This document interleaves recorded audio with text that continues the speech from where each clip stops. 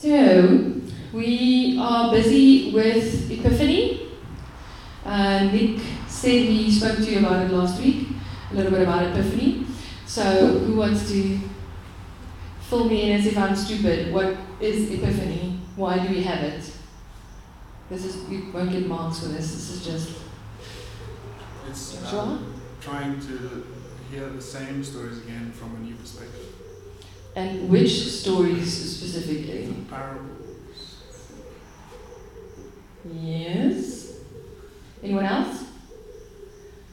Christian, if you want to laugh, then you have to share. Well, if you draw out your confirmations, it's difficult to not laugh. That's true. So Epiphany it's interesting. We have Christmas like the rest of the world. We are obsessed with Christmas. Some of us have our anthem, die heel fantastische pille vir Kersfees, but all of us do Christmas big. What's interesting is that in the original church calendar, Christmas was not a thing. You had Epiphany, and then after Epiphany comes Lent, and then after Lent you have Holy Week, and after Holy Week comes the build up to Pentecost, and then you've got Kingdom Time. So the first, actually normally the 6th of January, but they changed it to the first Sunday in January, we celebrate the birth of Jesus. And that is what Epiphany is about, because an epiphany, think about it in English, when somebody says, "Schultz, I found it," or "Eureka," and they run naked down the street, what has happened? They have an idea has come to them. They have received understanding. And that's exactly what happens, except that it's God who comes to us. So Epiphany is about Jesus being born and God revealing himself to us in flesh. He looked like us. He probably struggled with this while he was a teenager. He also had emotions and hormones and all of those things, but he was also God. And it was only later, when the celebration of the coming of the King of Light, the God of Light, in pagan cultures became a very big thing, that Christians said, but there is no other light than Christ. So if they want to celebrate the coming of the God of Light, then it's Jesus. And there, Christmas was born. Which is sad, because Christmas also isn't about that really anymore. If you look at most of the things that people do surrounding Christmas, it's not about Jesus. Okay, that's my little intro. So, in Epiphany, normally we look at Jesus' life. Important things that happened to him while he was here. Things like him being baptized. Things like him being presented in the temple. And his, what is it called? When he goes onto the mountain and he is, Peter and John and Jacob go onto the mountain and he becomes glorified and Peter sees Elijah and Moses with him. Those things I think it's a glorification.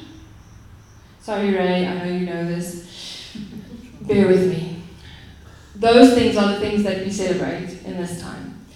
And this week was his presentation in the temple, and that's why we're going to read the text that we're going to read. It's all about Jesus' life. It's all about what impact that life can have, the elements of his life. Why were sons especially, but yes, sons mostly, remember the culture, it's not me being a feminist. The me being a feminist part is that I cringe slightly as I say this, but what you did to boys was automatically assumed to have been done to girls because they aren't seen on their own. Women and girls as an entity, they're always part of the father or the husband or the... So it was decreed by law, by God, that boys had to be dedicated to him. And this was a process of dedication, and this is where we join the story of Jesus. We're going to read from Luke 2. I've got it on the screen for you because I'm going to read from the Good News Bible. The Bibles that are around you are NIVs, New International Versions, so it's one of those cases where you might just feel a little lost. Was that an eye test? Right. The time came for Joseph and Mary to perform the ceremony of purification, as the law of Moses commanded. So they took the child to Jerusalem to present him to the Lord, as it is written in the law of the Lord. Every firstborn male is to be dedicated to the Lord. That is the Exodus 13 is where it's from. They also went to offer a sacrifice of a pair of doves or 2 young pigeons, as required by the law of the Lord. At that time, there was a man named Simeon living in Jerusalem. He was a good, God-fearing man and was waiting for Israel to be saved. The Holy Spirit was with him and had assured him that he would not die before he had seen the Lord's promised Messiah. Led by the Spirit, Simeon went into the temple. When the parents brought the child Jesus into the temple to do for him what the law required, Simeon took the child in his arms and gave thanks to God. Now, Lord, you have kept your promise, and you may let your servant go in peace. With my own eyes I have seen your salvation, which you have prepared in the presence of all peoples, a light to reveal your will to the Gentiles and bring glory to your people Israel. The text in Isaiah, exactly the text that the prophecies that he is referring to. The child's father and mother were amazed at the things Simeon said about him. Simeon blessed them and said to Mary, his mother, "This child is chosen by God for the destruction and the salvation of many in Israel. He will be a sign from God which many people will speak against, and so reveal their secret thoughts. And sorrow, like a sharp sword, will break your own heart," which of course we know now refers to when he dies. And she witnesses that, but she doesn't know that yet. There was a very old prophetess, actually, a widow named Anna, daughter of Phanuel of the tribe of Asher. She had been married for only 7 years and had been a widow 84 years. She never left the temple. Day and night she worshipped God, fasting and praying. That very same hour, she arrived and gave thanks to God and spoke about the child to all who were waiting for God to set Jerusalem free. Mary and Joseph do what is expected of them. They bring Jesus to the temple to be prayed over, dedicated to God, and 2 people's wishes come true. 2 people to whom God had made promises. Their promises are met, fulfilled. In the first place, we have Simeon, who we hear was a guy who was very committed to God. He spent his life committed to God in prayer, in devotion, and God had promised him that he would not die before he had seen the Messiah. So he was very old, therefore, as you see on the picture, a very old man. He sees Jesus and gives one of the most beautiful praise songs, short song, that he says, "Okay, now I can die, because I have seen what you promised." What interests me, and what I think is important for us to realize, is at this stage, Jesus is a month or 2 old. And for those of you who have seen month or 2 old babies, they don't do much except sleep, cry, poop, repeat. I mean, they are, Nicholas, you're the one with the youngest baby, with Liamay. They do start developing personality and all of that, but looking at a baby and seeing the salvation of the world is, to me, a massive leap, an amazing thing. To be able to see this baby and say, okay, your will is done, the world is going to be saved, I can die in peace. Also with Anna, who spent all of her days in the temple, and who also, on exactly that day, came and saw and started telling everybody, because remember, Israel was not in a good place. They did not, let's just say, saying that they did not like the Romans is an understatement. They wanted to be free, and they were hoping that the Messiah would come and set them free. And she starts telling them, but the Messiah is here. And it's a few months old baby. What makes it even more interesting is when we read that when Simeon takes the baby and says these things, what do we hear about Mary and Joseph? They were surprised. They were amazed. They were in wonderment. It was kind of okay, this is strange. I don't know whether that disbelief. All of us know that feeling. Why is this so interesting? Because remember, in Luke, this is after Zachariah and Elizabeth are promised a son, John the Baptist. She does become pregnant even though she's very old. We don't know how old that is. Probably 36, if you listen to 20-year-olds. So she was very old, but she still got pregnant. It was a miracle birth.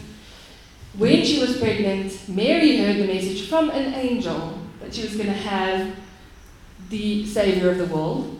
She goes to visit Elizabeth. John jumps around like only a baby in your belly can jump around. He kicks at her ribs. She has this praise song. Mary reacts to the praise song. When Jesus is born, angels appear. Shepherds go to them. The three magi come, the three wise men from far away bring presents. A lot of miraculous things have been happening in their lives. And yet, they still find, after all of this miraculous things, they still find it surprising to hear this is the Messiah. So I started wondering what the difference could be. Because in the end, what did Simeon and Anna see that Joseph and Mary could not see? They could see the end result. They could see how this was going to go. They didn't need to see the physical happening for them to know this is it. How? Why? And that took me back to their lives. What do we hear about their lives? Their lives were spent in dedication to God. What they did every day was in what they did try to become more connected to God. And in their connection and strengthening their connection, it became possible to, when Jesus appeared, know that this is it. Where Mary and Joseph, okay, we have to give them a little slack. They are first-time parents. And as Nick can tell you, it's not easy. Sleep is a luxury at first. No? Yeah. Okay. So, yes, we have to forgive them that. But still, they had all of these wonderful things happening and they were still in doubt. Where Simeon and Anna had lived lives where God had promised them things, but it had been a long time. They had been waiting for quite a while. We hear that in the text. And yet the moment it happens, they see it. Which made me think about our lives. Because in the end, it's great to read the Bible and listen to interesting stories. But what does it mean? Especially with us still celebrating Epiphany, it means that we think God still comes to us. Otherwise we could have stopped. So in this text, in this happening in Jesus' life, what's God coming to us to say? I'm sure that all of us have experienced, maybe you are not in that phase now, but all of us have things that we feel that God has promised us, that we would want to have happen, and we struggle with seeing it when it does. We also struggle with seeing the signs, because often a promise fulfilled takes a very long time. A little personal story.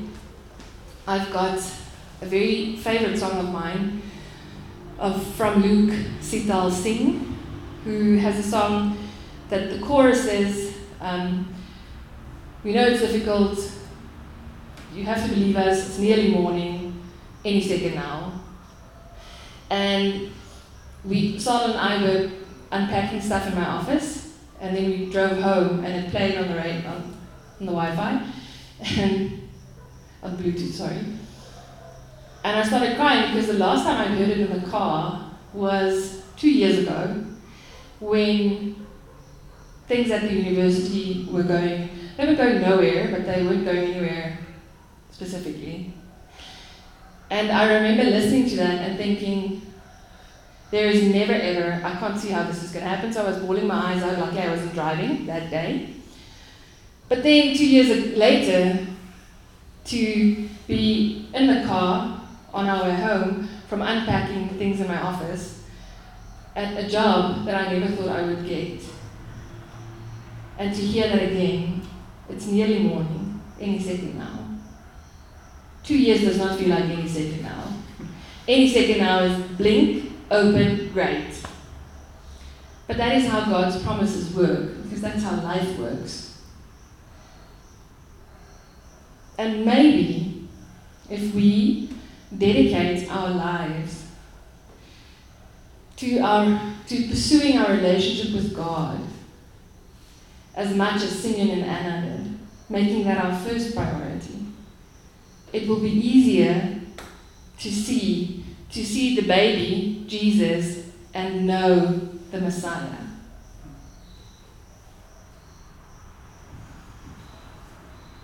And that's it. I hope that as we journey through, Epiphany ends next week, and this year, I don't know if it's ironically, Ash Wednesday is on Valentine's Day. Yes, so the laugh says it's ironically. As we journey through the liturgical year, may it be one of the things, as we journey together as a small group of people who love God and who are getting to know each other and learning to love each other, may this help us all to focus and prioritize our relationship with God, so that we do not miss the small signals that give us hope. I want to pray for us.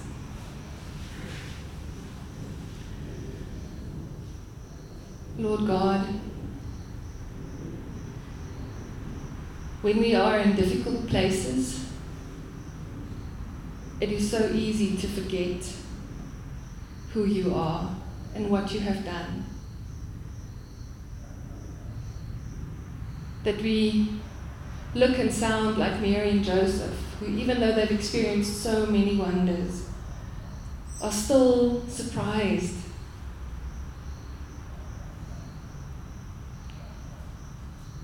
We do not want to be those people. We want to be followers of you who see the signs, who see the small pointers along the way and know that you are faithful, you are true, who can look back on our lives and see that so many things have happened, so many promises have been realized, so that even when it is our darkest moment and we hear it's nearly morning, any second now, that Lord God, through your Holy Spirit, you will remind us that it is true. The only way that can happen is if we create space in our day, in our minds, for the Holy Spirit to speak. Sometimes I wish, God, that you would shout, because otherwise it's so easy to forget you. You are so gentlemanly. And therefore I pray for all of us, for this week, for every week to come, that we make space in every day, whether it's a chunk in the morning or in the evening, whether it's 5 minutes here and there, to focus on you, to remember you, to grow our relationship with you.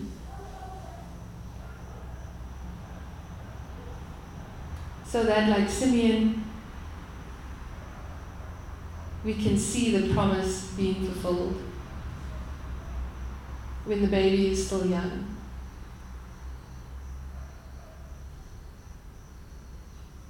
Thank you for Epiphany. Thank you that you did not only come once, but that you keep on coming, that you want to keep on coming into every one of us' lives. We open up ourselves anew, and we want to do so again tomorrow, and the day after that, and the day after that. We praise your name, Jesus Christ, the one who came to show us that this life, this flesh, can be wonderful. It doesn't need to hold us back. Amen. Thanks, guys. There's more coffee, I think. So please drink coffee and socialize. Remember, we said #love others. Okay, so we can start playing atmospheric music. There you go. It's easier to socialize with atmospheric music.